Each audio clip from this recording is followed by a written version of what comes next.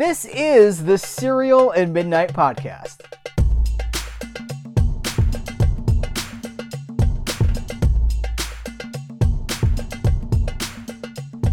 Howdy guys, welcome to the Serial at Midnight Podcast. My name is Heath Holland, and you know I'm excited about this one because I'm talking to Jason and Sean Mendelson. They are the sons of Lee Mendelson, a name that we all know from the Charlie Brown, the Peanuts, holiday specials. So much more than the holiday specials, but we're specifically talking about one of the holiday specials in this episode. It's the 50th anniversary of A Charlie Brown Thanksgiving. And to commemorate the occasion, we are getting something that we have never had before. A Charlie Brown Thanksgiving soundtrack, 50th anniversary edition. There's a vinyl edition, a record. There's a CD. There's a digital version. And it's not just the music from the special that we all love. Little Birdie. By the way, who sang that? We find out in this interview.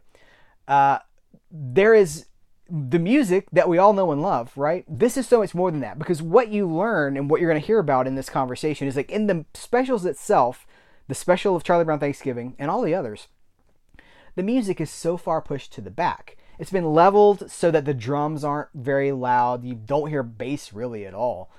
But this is Vince Guaraldi, jazz legend Vince Guaraldi, who wrote the Peanuts theme, who wrote all this music that we're still talking about 50 years and beyond in the case of Charlie Brown Christmas.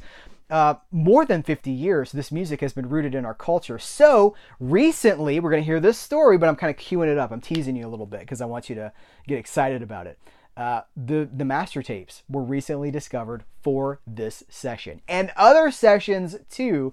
So what does that mean? It means we get to hear this music mixed in a way like we've never heard before. So the drums are no longer down at like a 2 out of 10. Now the drums are level with everything else. The bass is level with everything else. The clavicle, we talk like in his liner notes, Sean, who's got such a music background associated with music foundations, music education. He talks in his liner notes about how Stevie Wonder had a hit, the clavicle, like Superstition, on the clavicle. That that machine, that keyboard instrument. So Guaraldi brings it into the studio, and here's what we need to know. So Vince Guaraldi was getting a little bit older at the time of A Charlie Brown Thanksgiving. So he taps young funk and jazz musicians from the Bay Area to be his band. And so it brings out a whole different dynamic. This soundtrack sounds nothing like any other Charlie Brown soundtrack. It's funky, man. It is so funky. And especially now that we get to hear it like it was recorded. I'm a music nerd. I'm such a music fan. This blows my mind. Just to picture me with my wife. Go, listen to this. Listen to the bass. Listen to how funky that tasty that bass jam is. That's how excited I got about this stuff. So we get to hear the whole inside story. Jason is an Emmy winner and the CEO of the company that's preserving the legacy of his father and all of these Charlie Brown specials and the many Charlie Brown specials across the decades. And Sean is, again, he's so deeply rooted in music and music education. This is a huge get for Serial at Midnight, that they would come here, talk about this soundtrack, discovering it, what they did with it, the legacy of it. This is huge. So I'm excited about it. I want you to hear it. I can't wait for you to hear it. So hey, without further ado, Jason and Sean Mendelson. First, so last week I interviewed Mark Evanier, who worked on. Oh, fantastic! So it was before we got started with the interview, and he was like, Lee Mendelson was great, and I was like, it's funny that you bring that up because I have an opportunity to interview his sons, and he was like, you tell them that Mark Evanier said that Lee Mendelson is one of the best people I ever worked with. Well, that's fantastic. For a long period there in the 90s, maybe even earlier than that, whenever we'd go down to LA, because we were big into comic books too. And so whenever we'd go down, we'd beg our father to take us over to Mark's because he has this amazing collection. And we get to see all his comic books and we get to hang out with him. When I used to host Comic-Con events and MC them, he would he's like, take the water bottles off the stage before you go up there so they get off so you can get on. He trained me on all things related to everything about that and has been a friend for my whole life. And he is the greatest writer, and he did all the Garfield stuff. And so the feeling is incredibly mutual. The funniest guy I think we ever came encounter with in our dad's professional career. He was always very funny and very endearing. So I'm glad you got to meet him. He's No, great. I admire him so much just because even if we just looked at like the animation work alone, what he's achieved, but then you look at comics and you look at stuff he did with Jack everything. Kirby and like Oh yeah. the preservation of everything, like telling the story being so I told him I was like, you're kind of like an archivist. You're kind of like the keeper of the like he's telling the story. He's keeping the story alive. He's like a connection between audiences now and what happened 50 years ago. Yep. And he knows all the people, all the voice actors, all the animators, everybody involved, and all the comic strip guys and all the cartoonists. And yeah, he's the best. So, Yeah. and our other thing we'll tell you in advance is where our uncle is Eddie Muller, who's the czar of noir. So you got that front as well. It's our Is mom's he brother. really? I didn't know Yes. that. So Yeah. we have lots of stewards of history in our circle here. And now we're hoping to do some of that ourselves. So That's awesome. Well, so okay, so here that opens the door for my question. This is the big Oprah question, okay? So we know what the Charlie Brown, what the Peanut specials mean in the music, what it means to so many different people across multiple generations. You guys came up on the inside of that. So I wonder if you have the same kind of experience. I mean, Jason, you did voices, right? I mean, you're actually in some of these things. Are you able to see them the way other people see them? I'll go first. I think that I am, because the great thing about Peanuts is that it's for everybody. It goes across all the generations, all ideologies.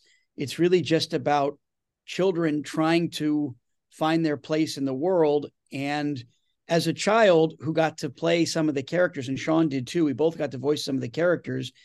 It was really easy to perform those lines because you could empathize with them. You could understand what these kids were going through. And growing up with it, it's funny because for us, Charles Schultz was one of our dad's best friends, and they happened to work together. But whenever we were together, it would either be going to his ice rink in Santa Rosa or playing tennis or just talking about life. And then they would put these great shows together. And then, Schultz would write a show, and then Bill Melendez would go and animate it. And then once that was starting, we would go off with our dad and record some of the voices for these lines.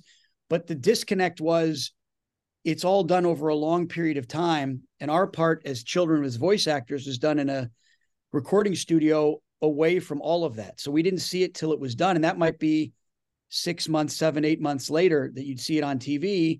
And again, because we were from Northern California, nobody cared. Like nobody cared that we did these things or that this was part of our life. It was just, it was weird that I couldn't go to parties on the weekend because I was recording voices. But for the most part, it was just part of what we did. And I'll tell you that the great thing for us, and I'll let Sean throw some his experiences in here too, was when I was about 10 years old, I'd already done some of the voices. My dad was doing the first ever animated miniseries, This Is America, Charlie Brown, which was an 8-part miniseries with the characters. And we spent the summer before that was put together going to the Smithsonian and all the different museums and all the different American historical places to do research for these characters. And like everything with Charlie Brown, one of the great things, one of the serendipitous things that happened is we walked into the museum, the American History Museum in DC, and on the wall was the picture, blown up strip of Lucy holding the football for Charlie Brown. And we were like, did you know we were coming? They're like, no, this is just what we're doing. So everywhere you go, Charlie Brown was always omnipresent and part of the culture. And so on all the different fronts, including now with the space program continuing its 50 plus year NASA relationship with Charlie Brown, it's always been a thrill to be part of that, but it was never anything more than what we were doing and what our family had been doing from long before our time. And the best thing, Vince Guaraldi passed before we were born, but we've grown up with that music all the time, and especially around the holidays, but even more so, it's been part of our lives forever. And then I'll get into how we found it and what was so great about that. But Sean, what was your experience? Was it different? I don't know. Sean, we're only 2 years apart. We often have different perspectives on that. Yeah, real quick. I just because we got a lot of free swag, it was inundated. So we got a lot of peanut stuff. But when you get to high school, at least from my experience in the '90s, it wasn't so cool anymore. So I sort of put it all off to the side. But meanwhile, I always had an affinity for the music. When Jason was talking about the This Is America series in the '80s, they brought in all these jazz people, the greats, Brubeck, Wynton Marsalis, David Benoit. And it was because the jazz that that my dad established with Vince Guaraldi, bringing him into the fold in the 60s with the original Peanut specials, they kept that going. Jazz is synonymous with Peanuts. And so growing up, our dad would play this music for us all the time. I never thought about the significance when I was a child, but I just remember experiencing and feeling, and I grew up a fan of all these great jazz artists. And to that point also, although I was kind of putting it to the side in the 90s when I was in high school, it wasn't until that my dad was at the end of his life, and even after he passed, that I sort of took on this sort of epiphany that, wow, I should be really taking this to heart and take great pride in what my father's legacy is. And that kind of happened for me at this stage in my life. Well, and one more thing, everywhere we went with our father, even on our own, if you go to any kind of place where they play music, invariably, no matter what time of year it is, somebody's playing Linus and Lucy. I've heard it in Disneyland. I've heard it in Singapore. I've heard it in Thailand, in France. It's a standard now that is played not even within the context of Peanuts sometimes. And it's a lot of these jazz guys that we know, it's one of the first things they may have learned on the piano. It may be they heard it in TV and said, what's that? And it drew them to that music. So again, in that sort of accessibility thing, there's a whole realm of people who know this music sort of innately. And, you know, for me, I take great, I mean, Sean is the musician, but I love listening to this music and I love living in this music's world. But to have that connection, we're incredibly, incredibly proud of that. And, you know, our father, when they did these shows back in the 60s, it wasn't accidental, but it wasn't incredibly well planned out. The stories, a lot of people know the stories about Like a Charlie Brown Christmas, but it came out of a failed documentary that never aired. And it was not something that was sort of pre-planned. It was sort of almost done as an emergency to correct what had been going on with the documentary. And it was sold to CBS to run. And it's, you know, it's been on the air every year or streamed now for free every year since 1965. And the irony is, one of the ironies that's so fun about this is when they did the documentary, my father, who was in Northern California, and Charles Schultz, who was in Northern California, he was driving across the Golden Gate Bridge and heard Vince Guaraldi's great Cast Your Fate to the Wind. And he loved that and looked him up, and he was Northern California. He lived in Marin. And so on his way to meet with Charles Schultz to do the documentary, he heard that music, and that's the guy he sought to do the score for the documentary. And so when they then sold Charlie Brown Christmas, which they hadn't even developed or even thought about, but invented on the spot, they, of course, turned to Vince to do the music. And, of course, the great irony is the only thing that was released from that original 64 documentary was the Impressions of a Boy Named Charlie Brown by Vince Guaraldi. So the music, in effect, was the first thing that actually came out from that partnership and then led to Christmas, which now has become the #1 Christmas album of all time. Mm-hmm. And so that whole history is, again, my father's favorite word was serendipity. And all those things sort of work together.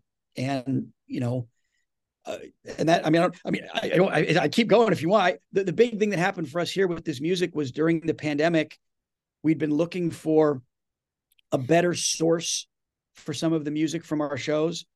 And I had the main master from the shows, the stems with the music, but it had been pre-mixed and it had been used many times over the last 50 plus years, 55 years. But we went back to the vault because we couldn't do anything because we're all in lockdown. And we found with our partners, Bill Melendez, all these tapes that we didn't realize were the original studio sessions.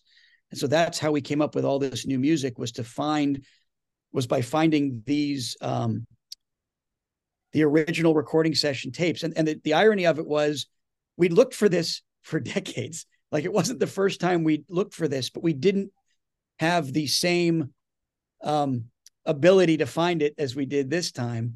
And the big surprise for Sean and for me was the first one we found was something that said, "You're in Love, Charlie Brown," which was the 4th Peanuts animated special. And we thought it was another one of these mixed comp stems for the show. And we'd waited a couple weeks to get it back from the transfer house. And the first thing we got was a log, and the log showed 90 minutes. And we said, well, that doesn't make sense. All these shows are 25 minutes. Everything we have is always 25 minutes, 20, or whatever the length of the show is. And sometimes if it was on 35 millimeter, it would be in 3 8-minute segments or something. But and tied back to Mark Evanier, a few years ago when we remastered all of the Garfield and Friends shows, which Evanier wrote all 121 of, we had gone through and I'd pieced together from all the 35 millimeter all those shows, but none of them were contiguous. It wasn't like episode 1, 2, 3. It was all over the place. So I'd gotten pretty good at figuring out how to go through film and video and everything, but this was different with the sound. And so Sean and I got this log and I'm like, I don't know what this is. 90 minutes. It doesn't make any sense. This is weird. And then we got the tapes. We got the sound files and we heard Bill Melendez talking on them. And we heard John Scott Trotter orchestrating on them. We heard Vince Guaraldi calling out the cues. And all of a sudden we realized, oh my goodness, we have all of these original sessions. And then that became what we did for most of that summer and fall of the beginning of the pandemic when we were locked up, was just go through the music and catalog it. And the first thing we released was the Great Pumpkin album last year through Concord, which is all from those same tapes. And that one, we didn't even find that one. That one was missing even beyond the beginning of this project. And literally I'm on FaceTime with one of my friends at Melendez, and it's on the shelf in their office studio. It shouldn't be there. It should have been in the proper storage, but it just happened to be sitting on a shelf, maybe for 50 years. I don't know. But that was found. And notoriously, the Great Pumpkin soundtrack had audio clips in it, right? Like there was a CD released a while back, and it had like the sound cues were in it, right? And so that you didn't have just the pure music. That's why we started to look for all of this, because the original release of that was not what we wanted it to be. So we went back and found. That's the reason we looked for this, is because we knew there had to be a better source for this. And we were, in our wildest dreams, we never thought we'd find what we found, because not only did we find the best version and untouched versions of these original recordings, and I want Sean to expand on this, we also found all the stuff from the cutting room floor. And where you might think, oh, that wasn't as good as the material used in the show, that wasn't always the case.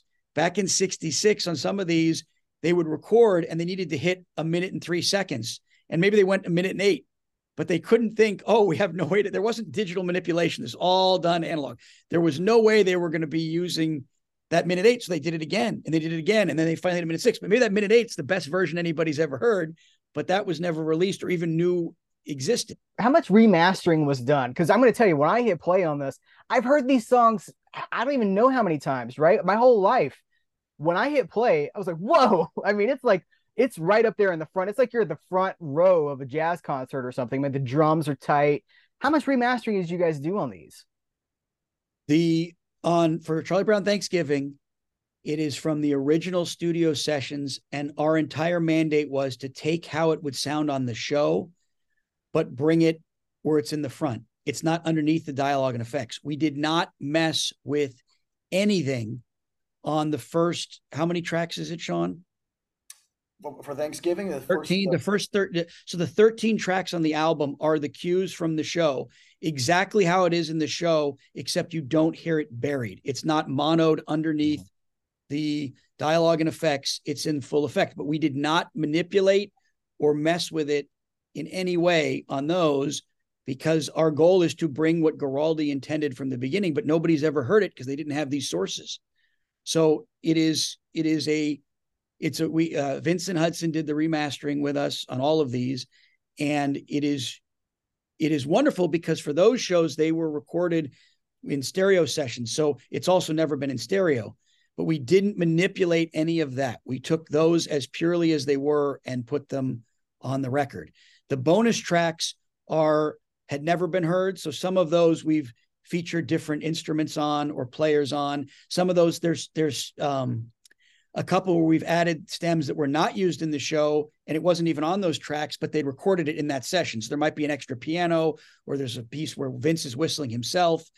But for the most part, our North Star was let people hear Vince as he recorded it in those studios, in this case in 1973, as purely and authentically as you can. We did not mess this stuff up in any way. That was our entire point. We didn't loop anything. We didn't change anything.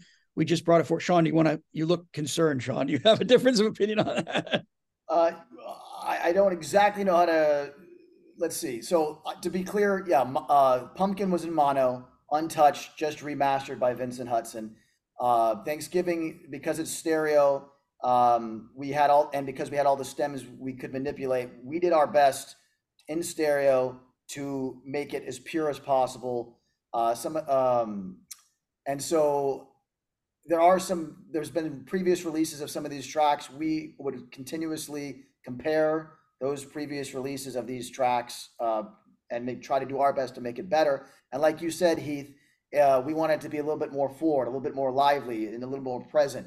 And so I think that's what our end goal was with this particular soundtrack.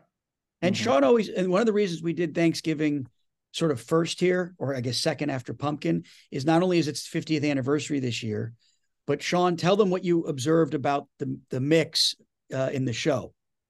Oh yeah, so when you look across the 15 scores that Vince Guaraldi had, I think of all 15 scores, for whatever reason, he was muted or dampened down, and so you don't even hear drums and bass on the actual show. I mean, if you do, it's just a lightest snare, lightest hi-hat. The bass is barely detectable. So it was exciting because the gentleman that we know personally now, who played bass and drums on this, they were able to hear things that they've never heard before because they did it live in the studio in 1973, and now they're actually getting to hear it back with what would sound like a trio in a jazz club, hopefully. What comes out is it's the East Bay sound, which I'm not. Talk to me a little bit about the East Bay sound, because it's funky, man. So I'm super excited about this because, again, the other thing that sets this show apart from the rest is Mike Clark. Mike Clark had already toured with Guaraldi in the late 60s, and he brought in, along with the gentleman David Garibaldi, the drummer from Tower of Power, sort of the origins of funk music, and basically the patterns, the breakbeat patterns, if you will. They call it popcorning on the hi-hat. And Vince wanted that youthful sound. Vince was 47, 45, or mid 40s when he recorded Thanksgiving. It might be early 40s. And these guys, Mike Clark on drums and Seward McCain on bass, were both in their early 20s or mid 20s. And so he loved having the youthful vibe. He embraced change. He embraced that rock and roll was becoming the mainstay in the late 60s, going into the 70s. And he was into jazz fusion. And Seward McCain, the bassist, he was asked to play electric bass. And so that, in combination with Mike Clark's funky stuff, you hear it in the studio, and even on that track called Clark and Guaraldi, it's very much specifically that sound coming out of the East Bay and the Bay Area. I love all the clavicle stuff, and in your liner notes, which are excellent, by the way, great liner notes. I really appreciate that, Heath. That's really cool. No, you know what you're talking about, and you're like, you connect, like you bring up Stevie Wonder and like what's going on there, and it does have this. It's got this very distinct, funky, alive, vibrant sound. And like in some ways it's a shame that you don't really get to hear that in the special, but then it totally would have changed the special, right? I mean, like it would have been a lot funkier for sure. But it's given it new life. And so I don't know. It's almost like we have a new recording, but it's not new. It was there all along, which is why I'm so amazed by all of this. That's it, man. That's exactly how I felt when Jason and I first heard it. You're in Love and all these soundtracks. This stuff is, and it's not background music. Most of the specials, I would say, are melodic, accessible, front forward melodies that he perfectly bridged what was pop sensible melodies with a jazz harmonious thing. And you're absolutely right. It's like, oh, there's this drum pattern. And that's why we love on the bonus tracks, you hear in the studio that Thanksgiving interlude. It's like a 30-second interlude. And you hear them go from the standard traditional jazz swing all the way up to what ended up being the show, which was a funkier East Bay sound thing. Mm-hmm. And it's so cool that hearing the stories from Mike Clark, how Vince kept saying, yeah, more of that East Bay sound. We got to do that while they're in the studio. So it's neat. And what's so great and what's been so fun about this for Sean and for me has been Guaraldi was this great genius musician and a great genius composer. And he wrote that Christmas music, which is the most, I mean, there's like 25,000 covers of Christmas Time is Here. And the album it's doing better than ever. It's like been on Billboard's top, whatever, the last several years, every year. And that music he wrote, it's waltz. It's not Christmas, but it's become the Christmas music, right? A lot of his music has become so heard and understood. And there's very few lyrics on these songs. One of the great things on Thanksgiving is you get Little Birdie, which is Vince singing. Nobody knows it's Vince singing. It's on the show, but nobody knows that. He only sang 2 songs that he for Peanuts. It's Joe Cool, which was in You're Not Elected, and in No Time for Love, and then Little Birdie here for Woodstock, who's introduced in the show. He was great at it. He only did it twice. He did these 15 shows. When he did the soundtrack with Rod McEwen for A Boy Named Charlie Brown, which I think is on the wall here somewhere, poster for the first Peanuts feature film, they were nominated for an Oscar for sound score. They lost to the Beatles. I mean, but they never, it was on TV and they did their thing, and he passed so young. But our hope is that we bring this music back to people where they can hear how great it was both in its time and how great it still is. And that's what makes this so fun, is all of this music is a tale of that time too. In 65, you get his early jazz tied into this waltz and this Latin thing going on. And as it evolves into the late 60s, he gets more comfortable with the cues for these characters and giving them voice. And in the 70s, he, like Sean said, he starts getting into more experimental stuff and synthesizers. He brings in younger players to learn from what's going on in the Bay Area in that period of time when music is not jazz and changing directions. And what does he take from that? And that evolves all the way through It's Arbor Day, which is the last show he scored, where he's doing even more experimental things. So what'll be fun when this is done is letting people hear all this stuff that they've heard, because it's been on TV for 50 plus years, but now they're going to hear this music without those other things going on and take from that what they will. But some of these songs, I mean, I was always partial to Peppermint Patty, which is a cue he wrote for that character. I wonder why. Maybe because you voiced her. Well, I don't know. I mean, that might be the bias because I did voice her, but I also just think it's a great song. And Sean discovered as we went through this, that was the most used composition once he did that after Linus and Lucy across all those shows. But I don't think people know that the song Peppermint Patty, they would if they heard it, but it's not something they're familiar with. And it's great in this show. He just does a little touch of it in here.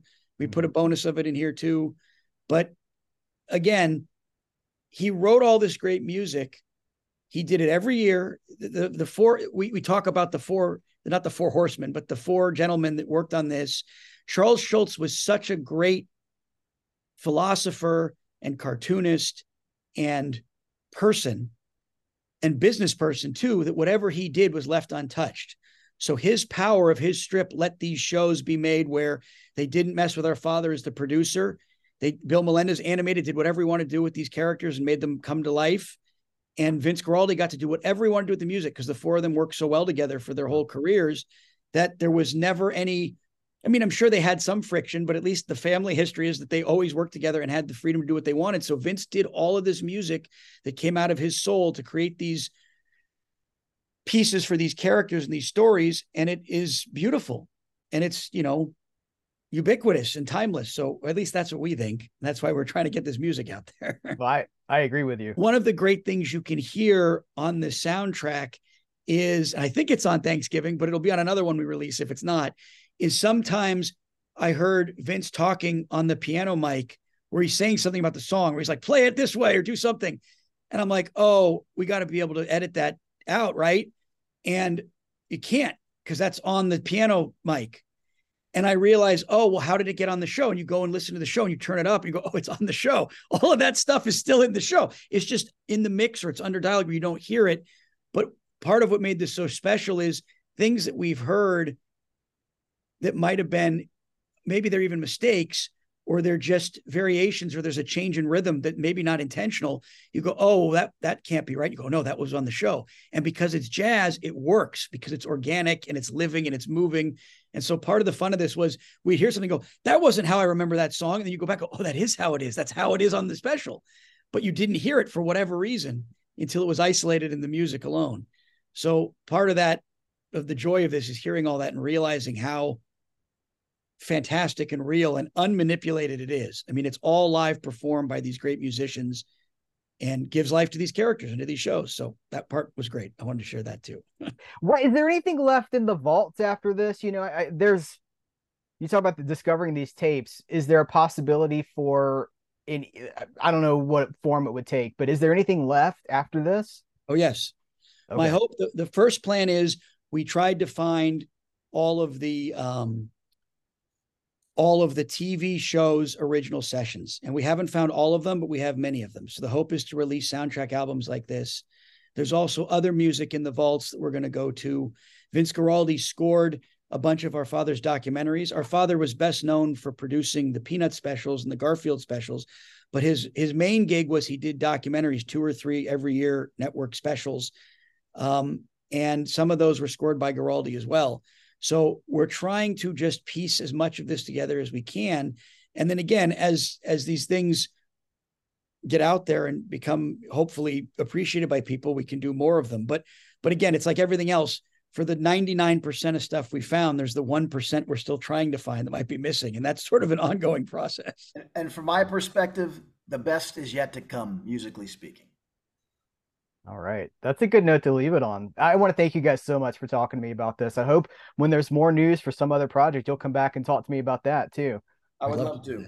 Thank you. So I'm going to put links in the description of this episode so people can just click straight through, buy the soundtrack, CD, vinyl, digital. I mean, any way you want to get your music, it's there. And it is a revelation. For fans of this special, for fans of Vince Guaraldi, it really is a revelation. Gentlemen, well done. Thank you so much. Heath, it's been a pleasure, and I appreciate you being a fan of this music, and thank you for your time. And of Peanuts in general, thank you.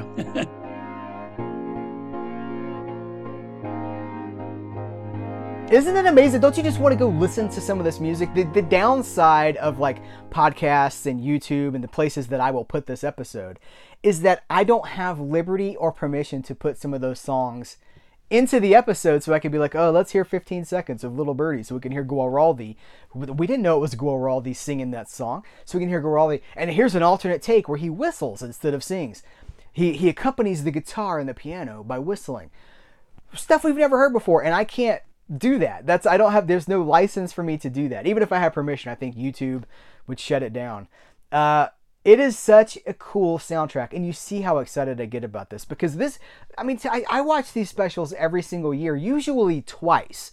I usually watch the Halloween, Thanksgiving, and Christmas specials twice every year. I'll watch them at the beginning of the month to kind of get myself in the mood, and then I watch them on the night of the holiday.